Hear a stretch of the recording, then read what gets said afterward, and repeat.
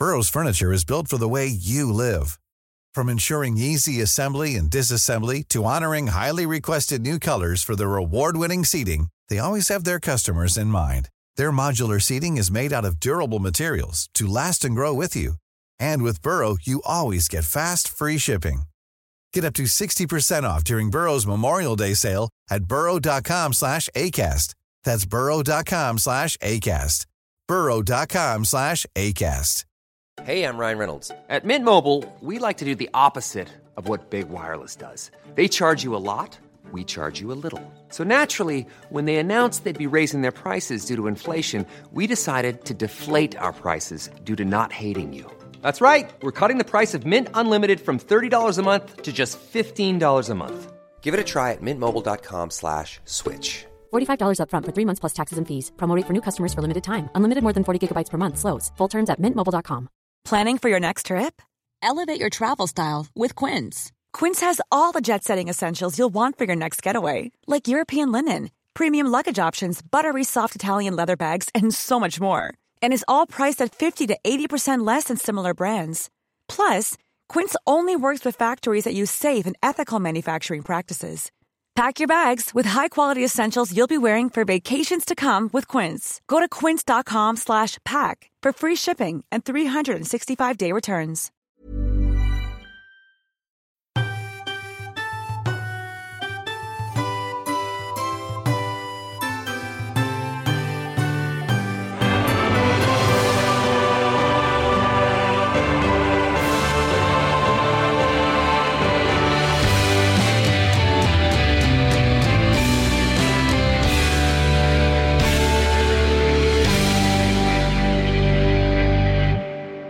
Willy, Willy, Harry. I'll stop there because that's where we're up to in my personal history of the English monarchy. Now, I say English, but technically, if we run from William the Conqueror up to Charles III, which is how this series works, the English monarchs officially become British monarchs as England unites with Wales and Scotland, and ultimately they become monarchs of the United Kingdom of Great Britain and Northern Ireland, to give them their full title. But that's a bit of a mouthful, so I'm going to be calling them simply English monarchs. I can't say this is the story of the British monarchy because whilst I'm going to be touching on the various kings of Wales and Scotland before unification, I don't have the time or space to incorporate all their stories into this series.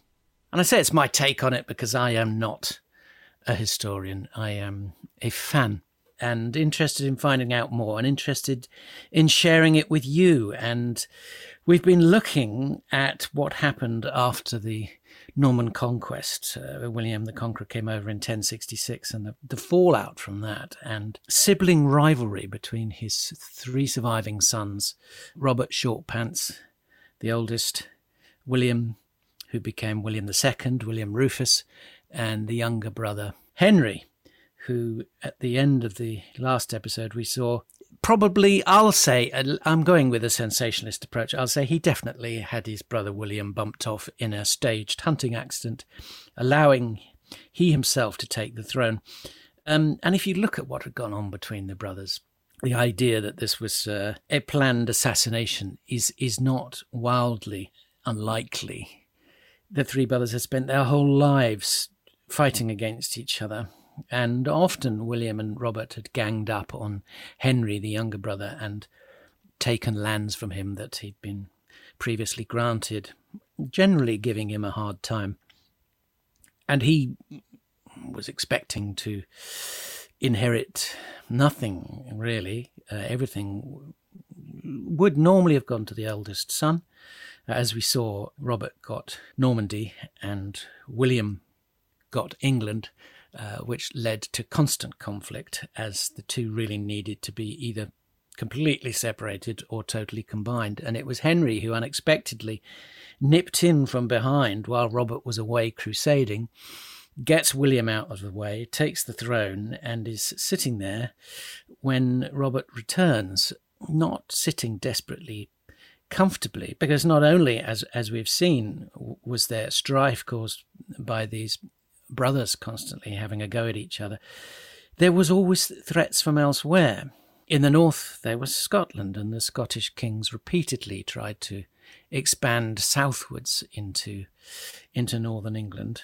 And whenever there was any unrest in England, any sense that the king might be losing their grip or that their attention might be focused elsewhere and they may be overseas campaigning, the Scottish would often take the opportunity to invade from the north.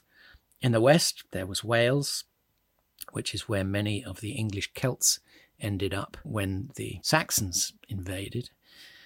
And the Welsh were pretty tough, and William I and William II had both made incursions into Wales.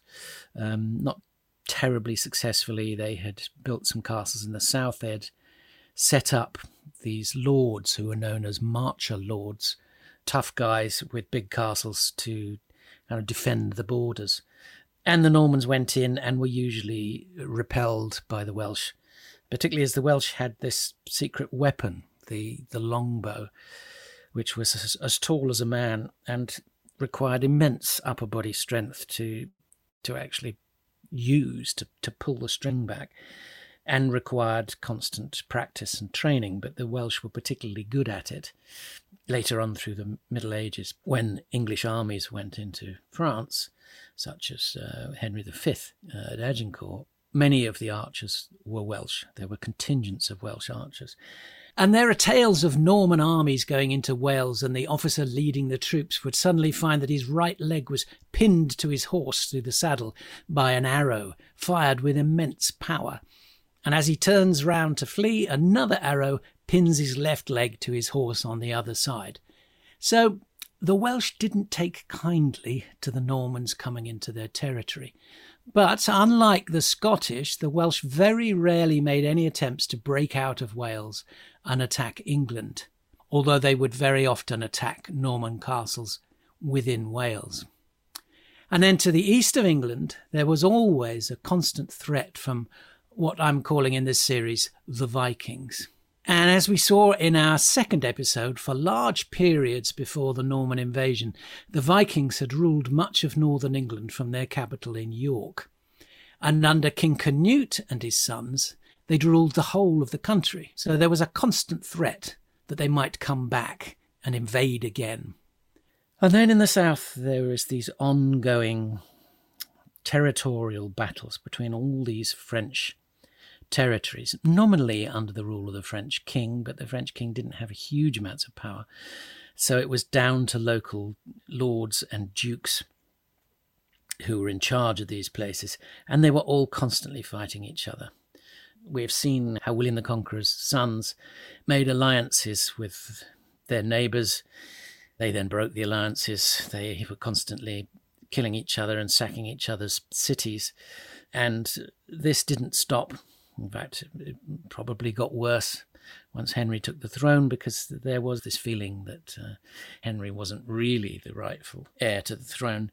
And his older brother, Robert Shortpants, was one of the people who wanted to replace him. So he's come back from the Crusades and found that his brother William Rufus is dead, and his little brother Henry has taken the crown. And Robert's constantly plotting, raising armies, disputing Henry's reign, but he's pretty ineffectual.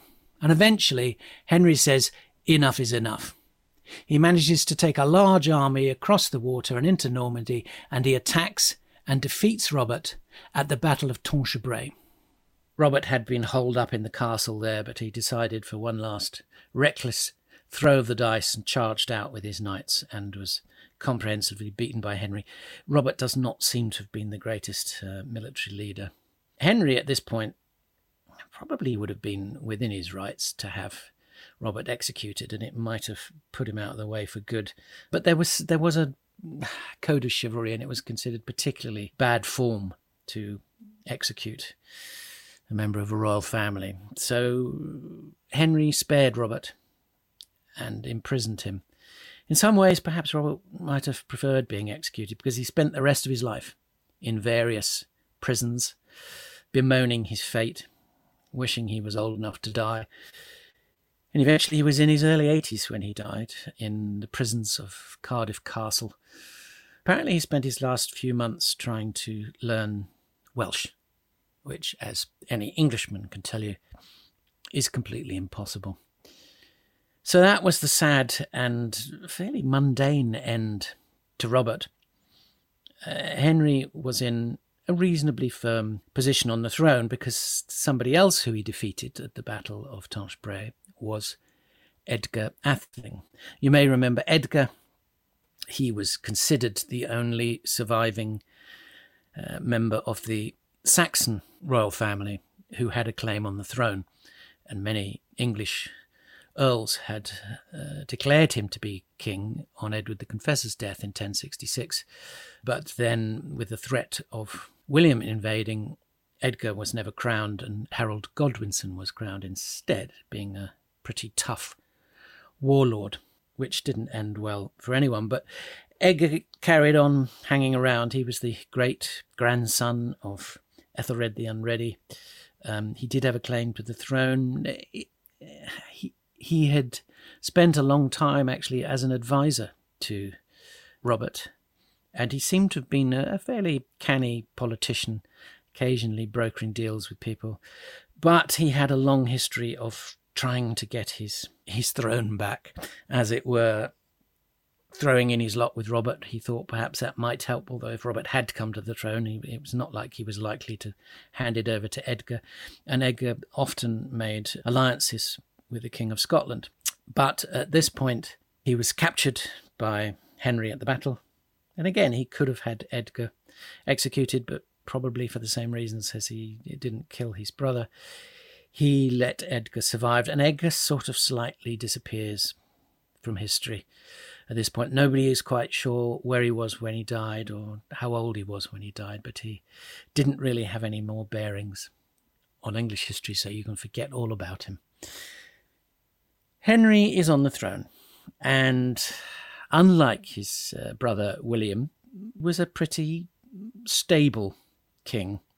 I think if one wanted to use a cliche, you would say he was firm but fair. William was a bit of a party animal and a bit of a wild boy. Never fully got the respect of the ruling class, which was possibly one of the reasons that Henry found it relatively easy to take the throne after William's death. Henry ruled with an iron fist, but he was not considered to be cruel or unjust. In many ways, he was quite popular. And in fact, he reinstated quite a lot of old Saxon practices relating to the law and government, partly because they worked, and partly because he wanted to secure a mandate. He was essentially playing the English card. He wanted the ordinary English people to support him, not just the Norman aristocracy. So he made a big effort to appear to be like them. He had actually been born in England a couple of years after his father invaded in about 1068. So he was born in England. He married a woman known as Matilda of Scotland. She was part Scottish, but she was also descended from Alfred the Great. So she had strong ties to the old English monarchy. And so this was seen as a union between the Normans, the Scottish, and crucially, the English. And Henry tried to make sure that England was stable, not least because he seemed to be quite interested in money. And if you have a stable country, it's easier to tax it. There's more money being generated. There's more wealth being generated.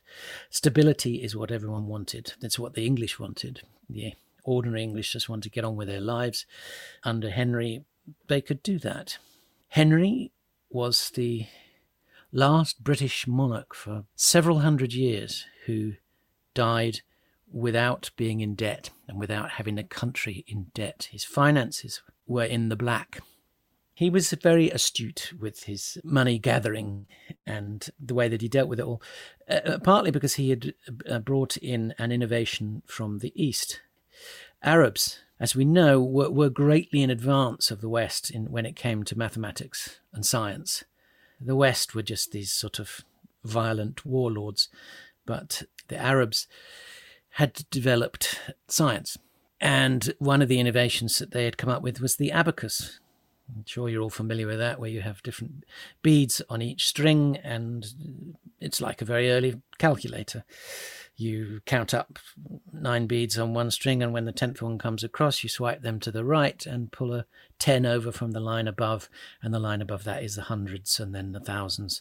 So it's easy to add up and then to subtract down. And if you've ever seen someone who really knows how to work an abacus do so, it is pretty amazing seeing how fast they can do it. But it was a very useful tool. And Henry instigated his own version of this. He had this big cloth made, black and white checks, like a giant chessboard, which would be laid out on a table. And as the various dukes and lords came in with their taxes, their tithes, whatever, they would be laid out as checkers on the cloth, and could easily calculate what was coming in and what was going out and what was owed. And the man in charge of the treasury became known as the Chancellor of the Exchequer because of the checkered cloth. And it is why we cash checks. Well, we don't anymore. Young people won't know what I'm talking about, except I suppose through the idea of the paycheck. And that all goes back to the checkered cloth that was introduced by Henry in his treasury. So you could see that he was serious about the business of being a ruler and running a country. And England did prosper in his reign. He was still called away to interminable conflicts in France. There are all these surrounding counties of Aquitaine and Anjou and Maine and Blois, and trying to keep up with all these conflicts is very difficult and a little bit tedious. You do want to just say to them, just calm down, stop it. You're all wasting your time. And the other way, obviously, of making alliances rather than fighting people and forcing them to make alliances is through marriage.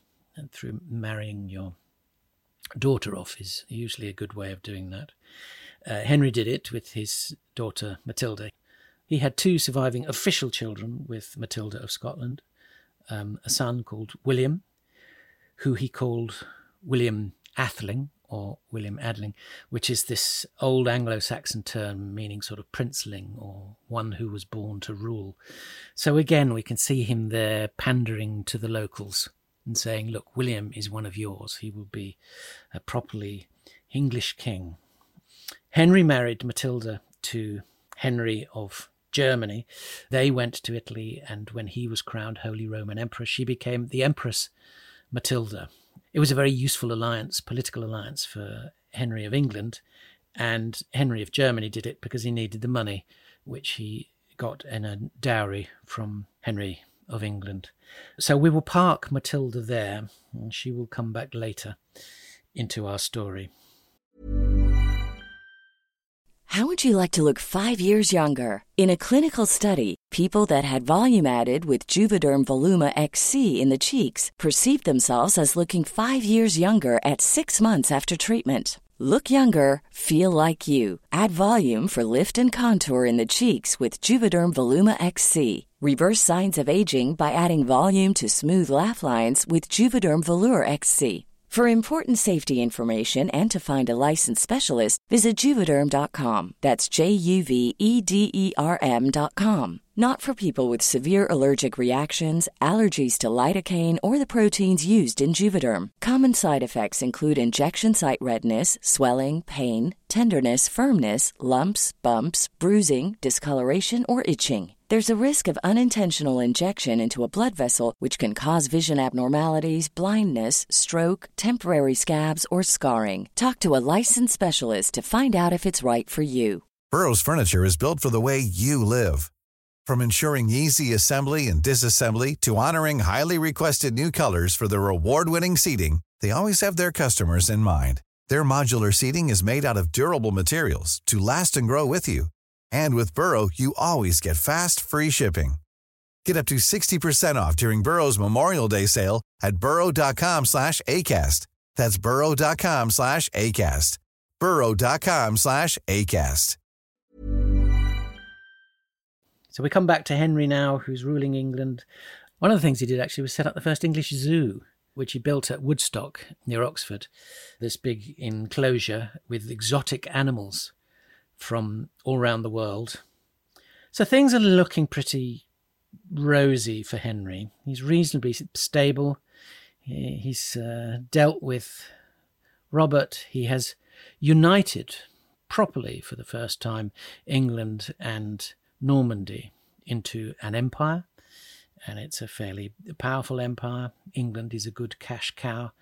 He has this son, William Atheling, who is the heir to the throne, the golden boy, who is young and handsome and charismatic and has his own entourage of the young noblemen and noble women, and would spend probably half the year in Normandy, half the year in England, very much like Henry. When Henry was away in Normandy, then his wife Matilda would be the ruler in England.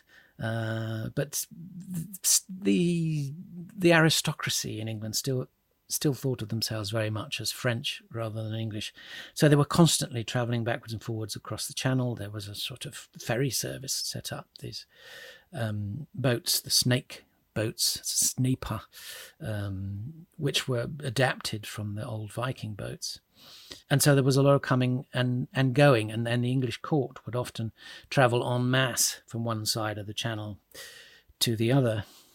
William the Conqueror had had his own personal captain, who was Stephen Fitz-Arad. He had actually brought William across the Channel in 1066 for the invasion and stayed as his personal ship's captain for the rest of his life, very much like his own chauffeur. Stephen Fitz-Arad at this time had died, but his son, Thomas Fitzstephen, was a young and up-and-coming ship's captain.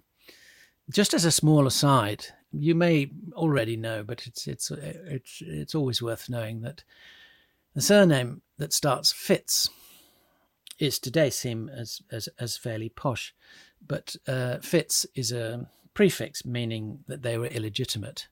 So Thomas Fitzstephen was the illegitimate son of Stephen Fitz-Arad, who was presumably the illegitimate son of someone called Arad.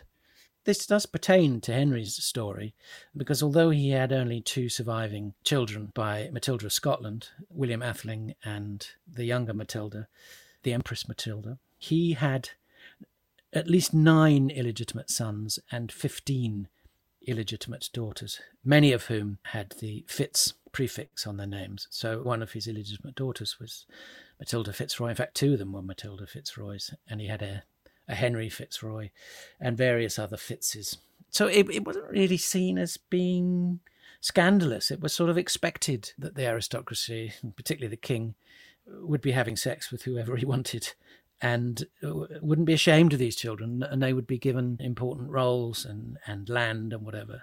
And I suppose it became another sort of level of protection for the monarch to have these extra aristocrats knocking about who were directly related to him.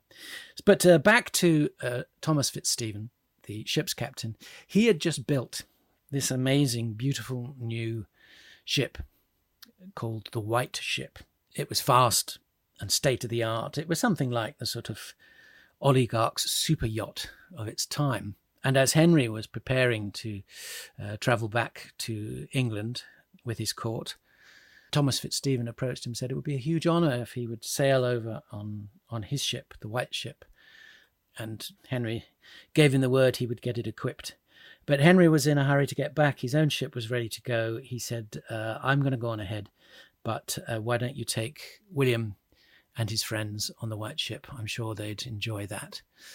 Henry sets off from Barfleur in Normandy, taking his own small retinue, including his sister son, Stephen of Blois, who, and one of the reasons it's claimed that Stephen went on this first ship was that he had diarrhea.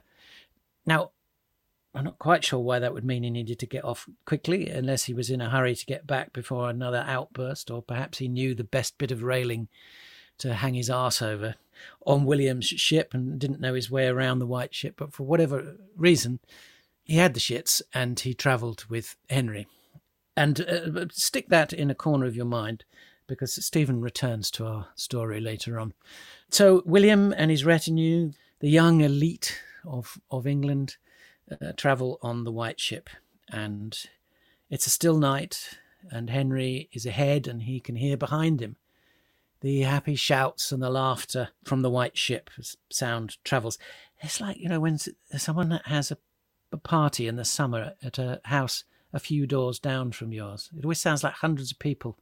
The sound travels through the still night air, and often you find out there's only like 6 people. But anyway, this was a ship full of young people, and Henry could hear all this noise and hoped that they were having a good time. It turned out that they weren't having a good time at all. It wasn't shouts of merriment and laughter. It was screams and calls for help, because the white ship had hit a rock just outside Barfleur. You can still see the rock if you go up on the cliffs at Barfleur. It's out there in the water. Thomas Fitzstephen was probably drunk, trying to show off to the people on board. A bit like what happened with that Italian cruise ship, the Costa Concordia, with a drunken captain showing off. Ship hits a rock and down it goes. So all these courtiers are ditched in the English Channel. It's cold, it's dark, they're wearing heavy robes. It's unlikely that any of them knew how to swim. At one point, the captain, Thomas Fitzstephen, surfaces, grabs hold of a piece of wreckage, thinks he might be okay. He sees someone nearby and says, "What's happened to the Atheling? What's happened to William? Is he okay?" And they say, "No, he has gone down." At which point Thomas lets go of the wreckage and says, "In that case, I shall go down too." He knew perfectly well that if he survived, he would be horribly tortured and executed. And so down he went. In fact, down everyone goes, except there was only one survivor, a butcher, a local butcher who had jumped onto the ship just before it sailed to try and retrieve some debts that the courtiers hadn't paid, got stuck on the ship, sank with it, but was pulled from the sea the following morning, the only survivor, and he explained to everyone what had happened. But nobody had the guts to tell Henry what had happened. He'd got safely back to London with no news of this, and it was a couple of days before anyone could approach him. They knew how upset he'd be, and in the end they forced a small boy to go into his rooms and tell him. And yes, Henry was utterly broken by this, never recovered, and never managed to create a legitimate male heir to replace William. After his wife Matilda died, he remarried, but he wasn't able to have any children with his new wife. So he was left with Matilda, the Empress Matilda, who had married Henry V, the Holy Roman Emperor. Yes, he had 9 illegitimate sons. Perhaps he could have promoted one of them. But he knew that many people would have found that unacceptable, and it probably would have led to strife. But he also must have known that Matilda wasn't going to be generally accepted. He got all his lords and dukes together, got them all to swear that they would accept Matilda.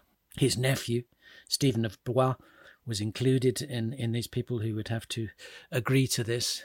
But he was never really entirely sure about it. 4 years later, he got them to do it all over again. Matilda's husband, Henry, had died. He was much older than her.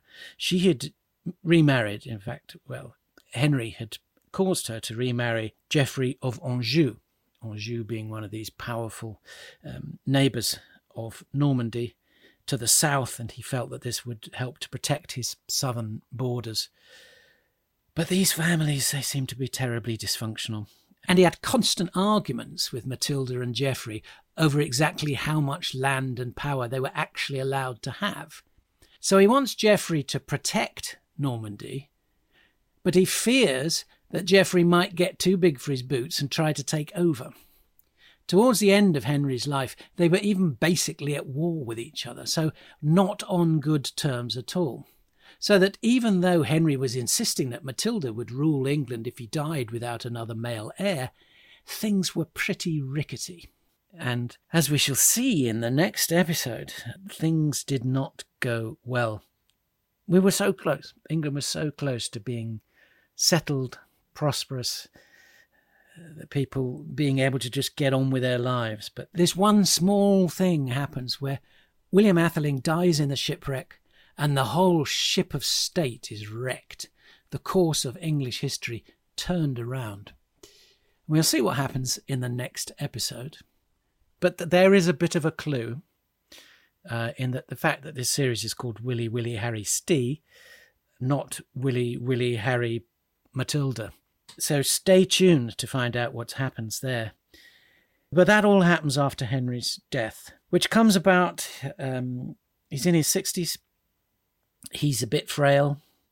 He has problems with his health, and his physician tells him to be careful what he eats, and particularly to steer clear of lampreys. A lamprey is a sort of parasitic eel, which used to be considered a great delicacy. And they're absolutely disgusting creatures. Look them up online. Have a look at a lamprey's mouth. It is ringed with these needle-sharp teeth. It looks like a creature from a horror film.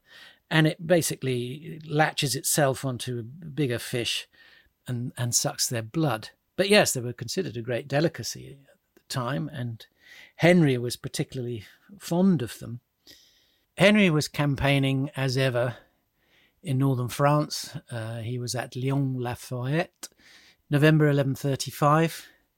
The chef where he was staying served him up some lampreys. Henry shouldn't have ate them. He knew he shouldn't have ate them, but he did really like a lamprey. And so he had a few, and it was a little bit like Mr. Creosote in Monty Python's Meaning of Life. And finally, your Highness, a wafer-thin lamprey. Oh, sir, it is only a tiny little thin one. In the end, he ate what has since been described as a surfeit of lampreys. Too many lampreys. And he became very ill, with stomach chills. And a week later, he was dead. He managed to get around him before he died, as many of his dukes as he could, to swear that they would support Matilda. But Stephen of Blois was not amongst them. And he died, having got the finances of England and the governance of England sorted and level. But he can't have died too happily. Matilda and her husband Geoffrey weren't there at his bedside because they were still in dispute with him, and that did not go well for her. And we'll see in the next episode what happens next. But before then, I'm delighted to have my guest for this episode on to talk to me in a little bit more detail about Henry, the wonderful Charles Spencer. So, Charles, you've written this fantastic book, The White Ship. It's not just about the White Ship incident, it's about the whole of King Henry's life. What brought you to King Henry? What inspired you to write that book? Well, I've always liked him as a monarch. The first time I came across him was when I was a child, and I read an incredibly non-PC history book called Our Island Story, which was a celebration of how wonderful Britain was between the Romans and Queen Victoria dying, which I think is roughly when it was written. And the whole chapter on Henry I, it was very admiring of his kingship, but that it was based around the White Ship, and there's this wonderful melodramatic Victorian portrait there. And I noticed, actually, when I went back through old history books, I read history at Oxford, that I did do a lot of work on Henry I at the time. To me, Charlie, he's one of the great kings of England, and forgotten because he into a time frame that's taught. You know, people tend to leap from 1066 to maybe the Wars of the Roses or something, or the Crusades. And he's in that sort of forgotten hinterland. Well, it's really interesting you mentioned that we say Our Island Story. Yes. Because, I've talked quite a lot about the sort of the view of history when I was a kid and how that's changed, and also how the teaching of history's changed. And as you say, it is now, kids are taught to look at certain points in history in more detail, and we've lost that narrative sense of what happened when and who did what. And so lots of important figures from history have sort of been forgotten. I also think it's to do with the way history is, because I'm slightly older than you, but when we were young, history was a compulsory subject, so the history teachers could just go through it. Whereas now they're competing against other subjects. It's an optional topic to have history in your life. So they're gonna give you Hitler and Henry VIII because that's gonna pack the classroom. It's quite interesting. My youngest boy, Sydney, plays a lot of computer games, and there are quite a lot of them based on sort of historical eras like the Crusades or the wars of the Middle Ages and things. And he's actually picked up quite a lot of history from playing those games, which are very well researched. Oh, that's well done. I like that. It's a bit of a backdoor entry to history, but as long as they're getting it. Well, exactly. It doesn't matter how it comes to them. And, you know, this series is unashamedly old-fashioned. It's a narrative history going through the kings in order. So, I mean, what was it particularly, you know, you say you felt that Henry was a good king. There's this concept of a good king and a bad king and what makes a good king. What is it about Henry you think made him a good king? Well, I think you have to judge it by the criteria of the time. And probably the most important thing a king could give to his subjects was peace. And Henry I was incredibly strong-willed. You know, you have to remember he was really very fortunate to grab the opportunity to become king.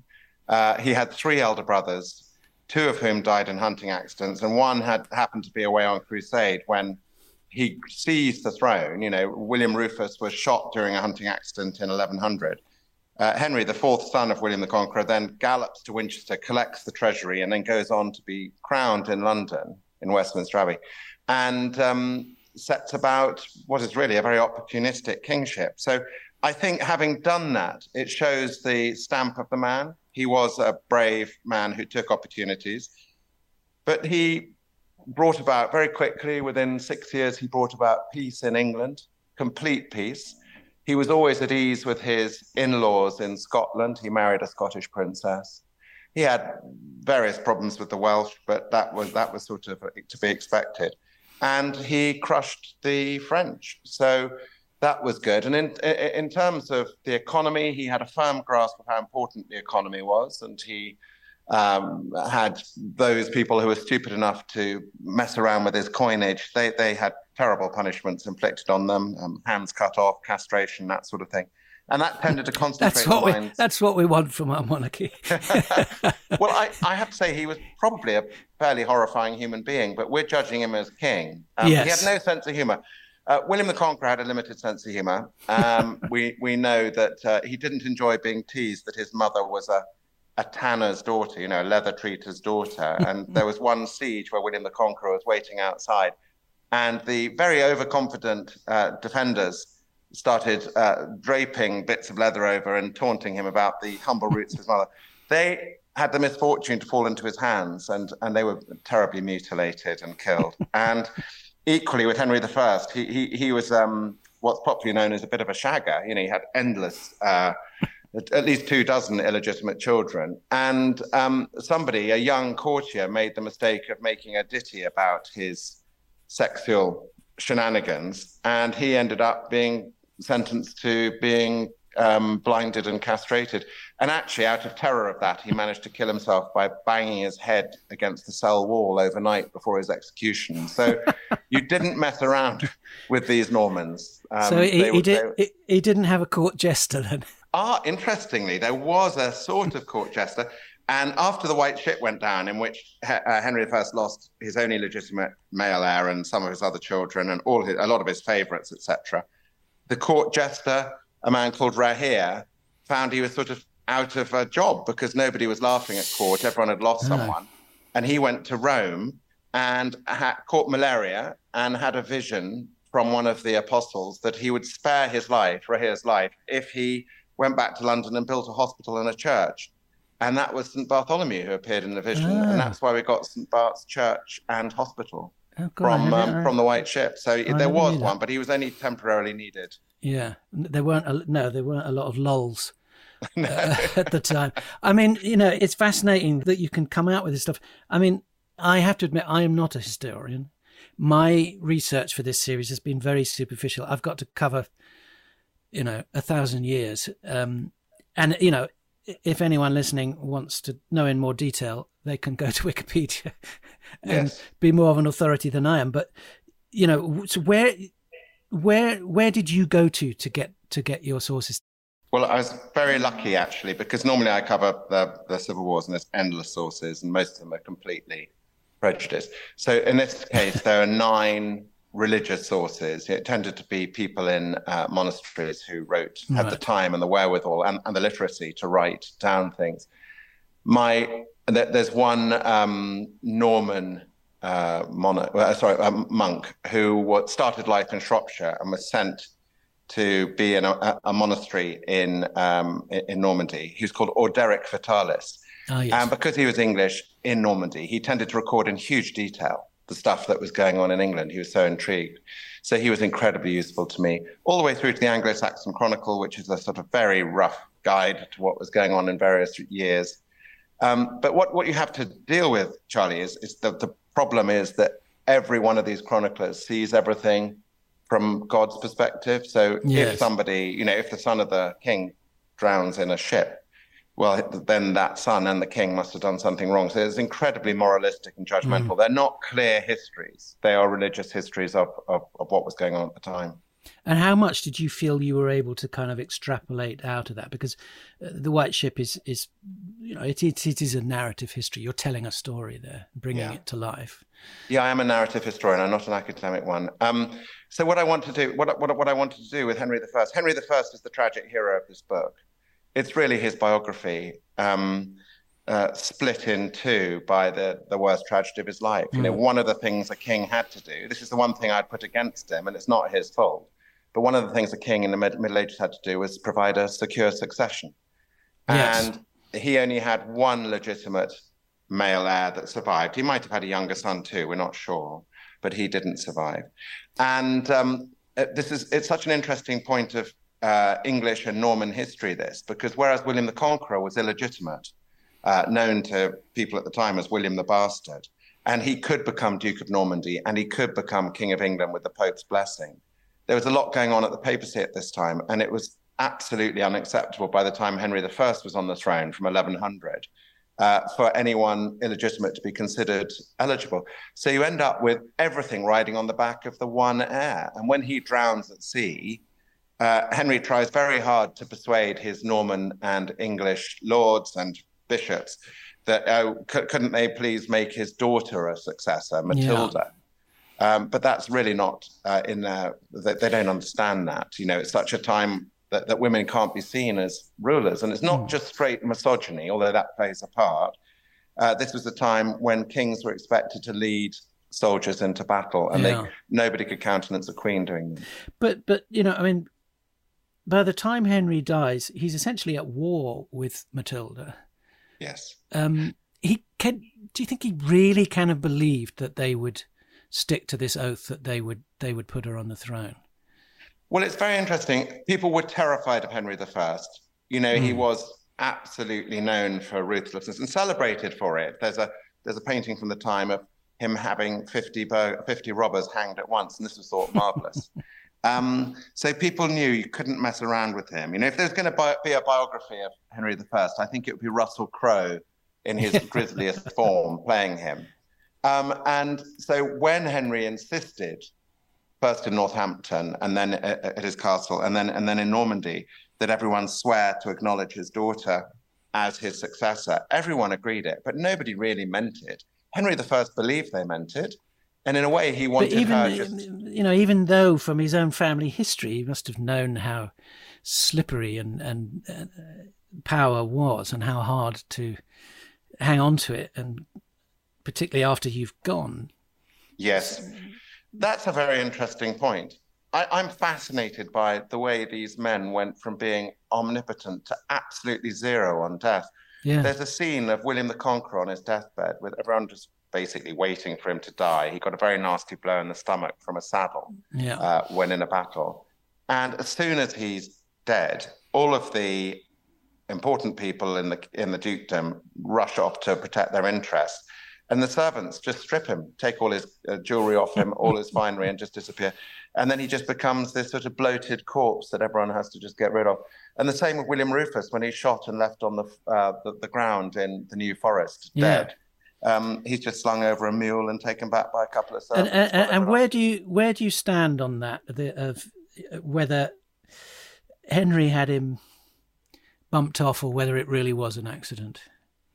Well, I think what's interesting is at the time, nobody suspected Henry, but he was there and he had the most to gain. The man who was suspected at the time ran away as he would But even on his deathbed, people tended to be very honest on their deathbed because they're expecting to be judged as to whether they're going to heaven or hell. He denied it.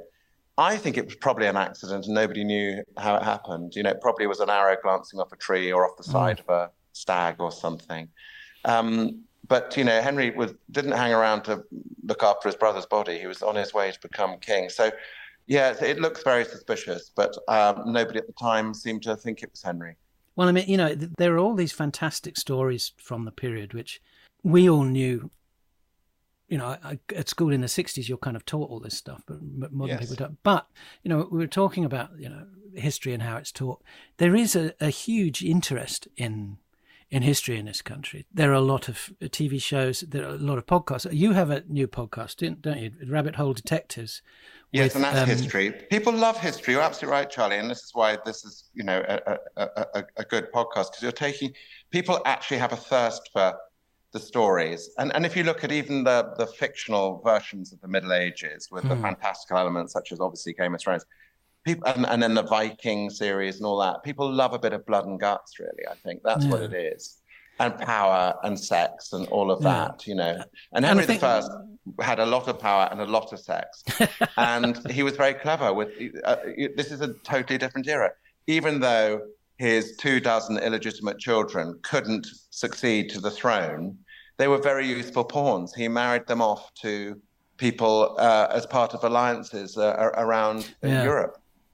And I think it's partly because in the last few years there has been a return to narrative history with a lot of bestsellers. I mean, I became aware of your book because I saw it everywhere in the bookshops. It was a bestseller, and it was an area of history that I was increasingly fascinated in. We've had Mark Morris on the series earlier on talking about the Anglo-Saxons. Again, his book was there very prominently displayed in the bookshops and their history magazines.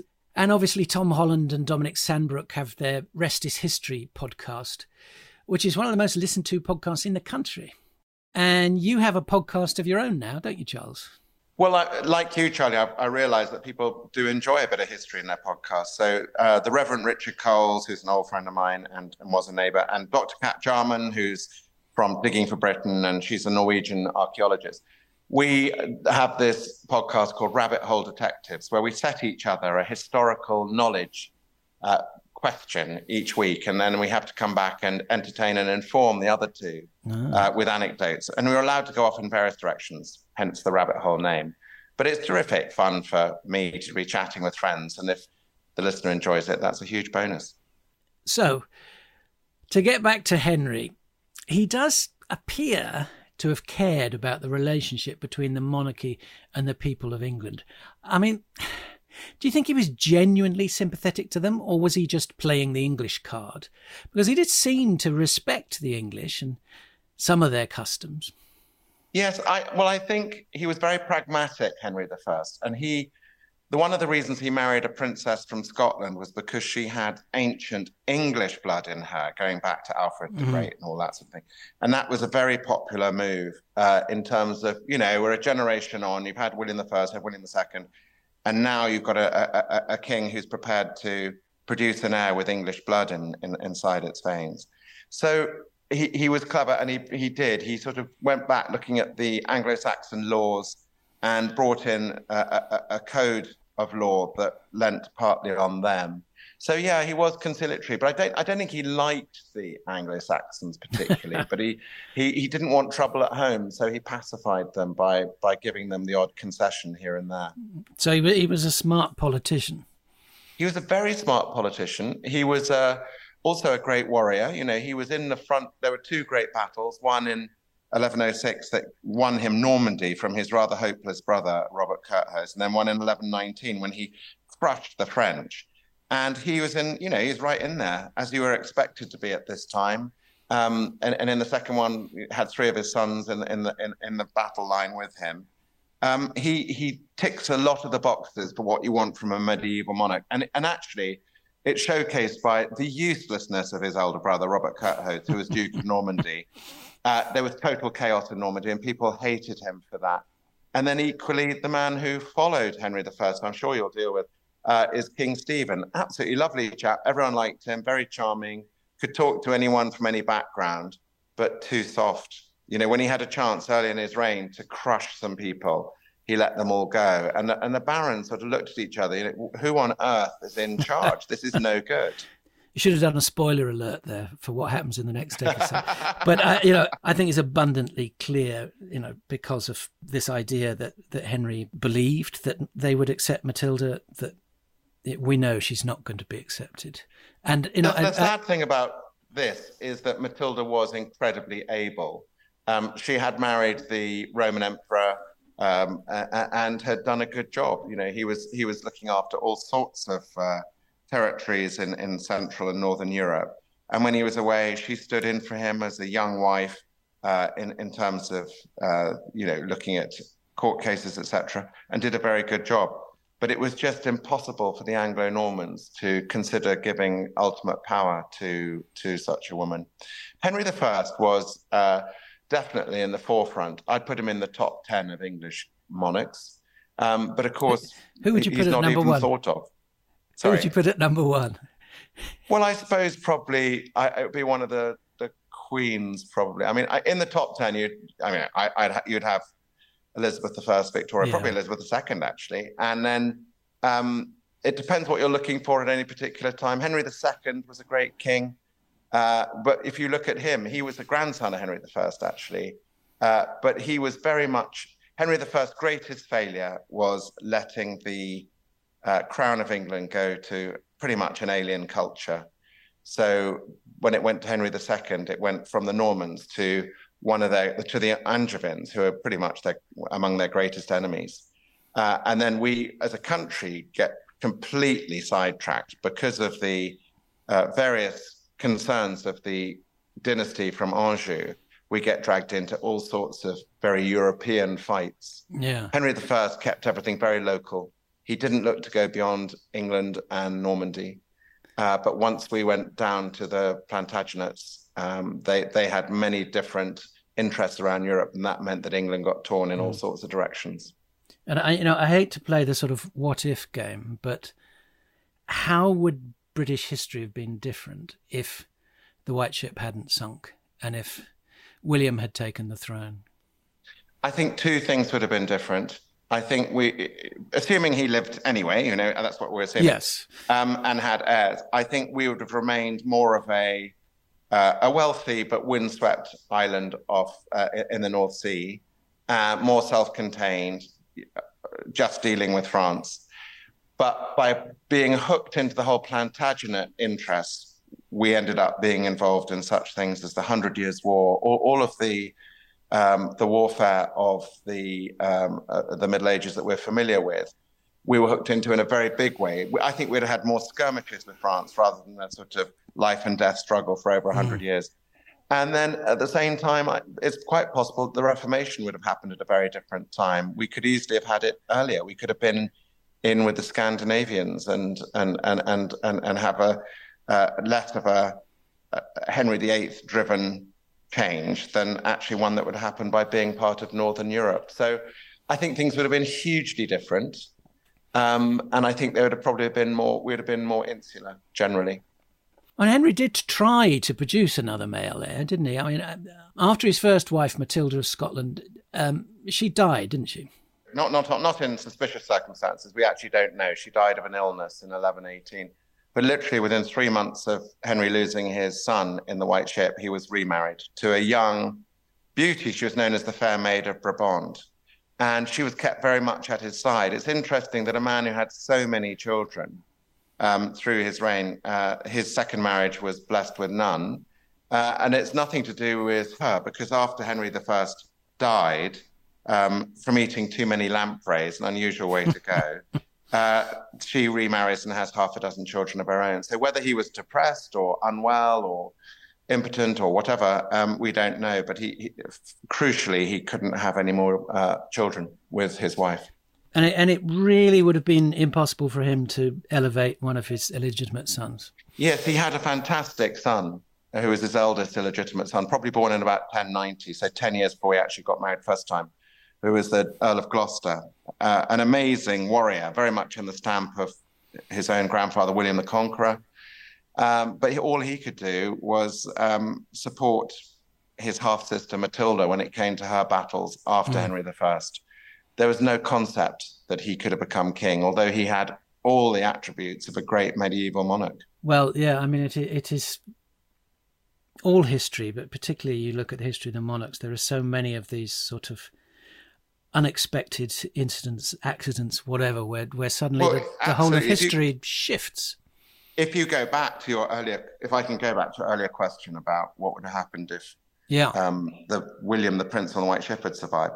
Well, it's extraordinary for us to think there would have been no Richard I, Henry V, or any of these, or Queen Elizabeth II. They wouldn't have happened because it would have been a completely parallel universe that we can't even imagine, really. There's a possible alternative history fantasy series to be written there. Yeah, but I do hope people look into Henry I and appreciate him again. It's quite interesting how history as a subject goes round and round. When I read Winston Churchill's account of the history of the English-speaking people, when he touches on the story of the White Ship, he apologizes for bringing up such a hackneyed subject because it was so well known 100 years ago. But now, I wrote the book on this because I went to a history conference and gave a speech on Queens of England and touched on the White Ship. And everyone sort of looked at each other, didn't know what I was talking about. So it's fascinating. The trends of history have been unkind to Henry I. And it really isn't because I've written about him that I want people to look at him. It's because he's extraordinarily worthy in his own right. There's a strong possibility that we know where his body is. It seems to be in where you'd expect it to be, near the altar of the original Reading Abbey, which is in terrible shape because it was blown up in the Civil War. And there is a plaque saying Henry Beauclerk, which was his nickname, is buried near here. And I went to the school where he's buried, and they didn't want anything to do with him being exhumed. I wrote to Westminster Abbey and I said, look, if we do find him, could you bury him here with you? And they went, well, not really. We haven't got room. And I was thinking, my God, this is one of the first people to be crowned at Westminster Abbey. He is honestly one of the greats. But because he's got no brand value, Charlie, that's the thing, because he's just unfashionable. Yeah, when I first came across the White Ship story, which was not long before I saw your book, I was reading another history book and it sort of touched on it. I did think this is a fascinating and very moving story. That we have this idea that extremely rich people or kings and queens, they don't experience tragedy the same way as an ordinary person does. If they lose a son or something, it's they're rich, doesn't matter. But I think that's the truth. With narrative history, what I try and do is remind readers that these people are exactly the same as us. They may be from a few hundred years ago, but they do have the loves, the tragedies, and the triumphs that we experience today, just in different form. But it's the same. We're the same species. We have the same emotions. And I think you're absolutely spot on with that. It's really important to remember these aren't just names from the past. These were people from the past. Yeah, and he does seem to have genuinely been completely devastated by it, as you would. Yeah, it was a double devastation for Henry. The personal devastation was huge. He lost not just his heir, but 2 other children, and as I say, lots of people he really cared about. And then at the same time, this absolute skewering of he'd had 20 years on the throne, building it all up to a crescendo by beating the French and settling everything. And then he loses the future. The future goes down in the ship, in the shape of his son. So, yeah, it is a tragedy. And Henry ends up, I think, hugely unhappy. People say, the chroniclers say he never smiled in the remaining 15 years of his life. Well, of course he did. But I'm sure his demeanor was one of darkness and pain. Yeah. Well, on that cheery note... I can cheer up any podcast. Well, thank you so much, Charles. And I can't recommend highly enough your book, The White Ship, to anyone who wants to find out more about this fascinating period in history. Thank you, Charlie. So that was Henry I and Charles Spencer. And next week, I'll be talking you through what happened after Henry died and discussing his fascinating daughter Matilda with my guest historian, the wonderful Helen Castor. Follow or subscribe to the podcast now so you don't miss it when it drops. Willy Willy Harry Stee was written and presented by me, Charlie Higson, with music by Tom Jenkins and production by Mark Jeeves. Willy Willy Harry Stee, the podcast, is the copyright of Charlie Higson, 2023.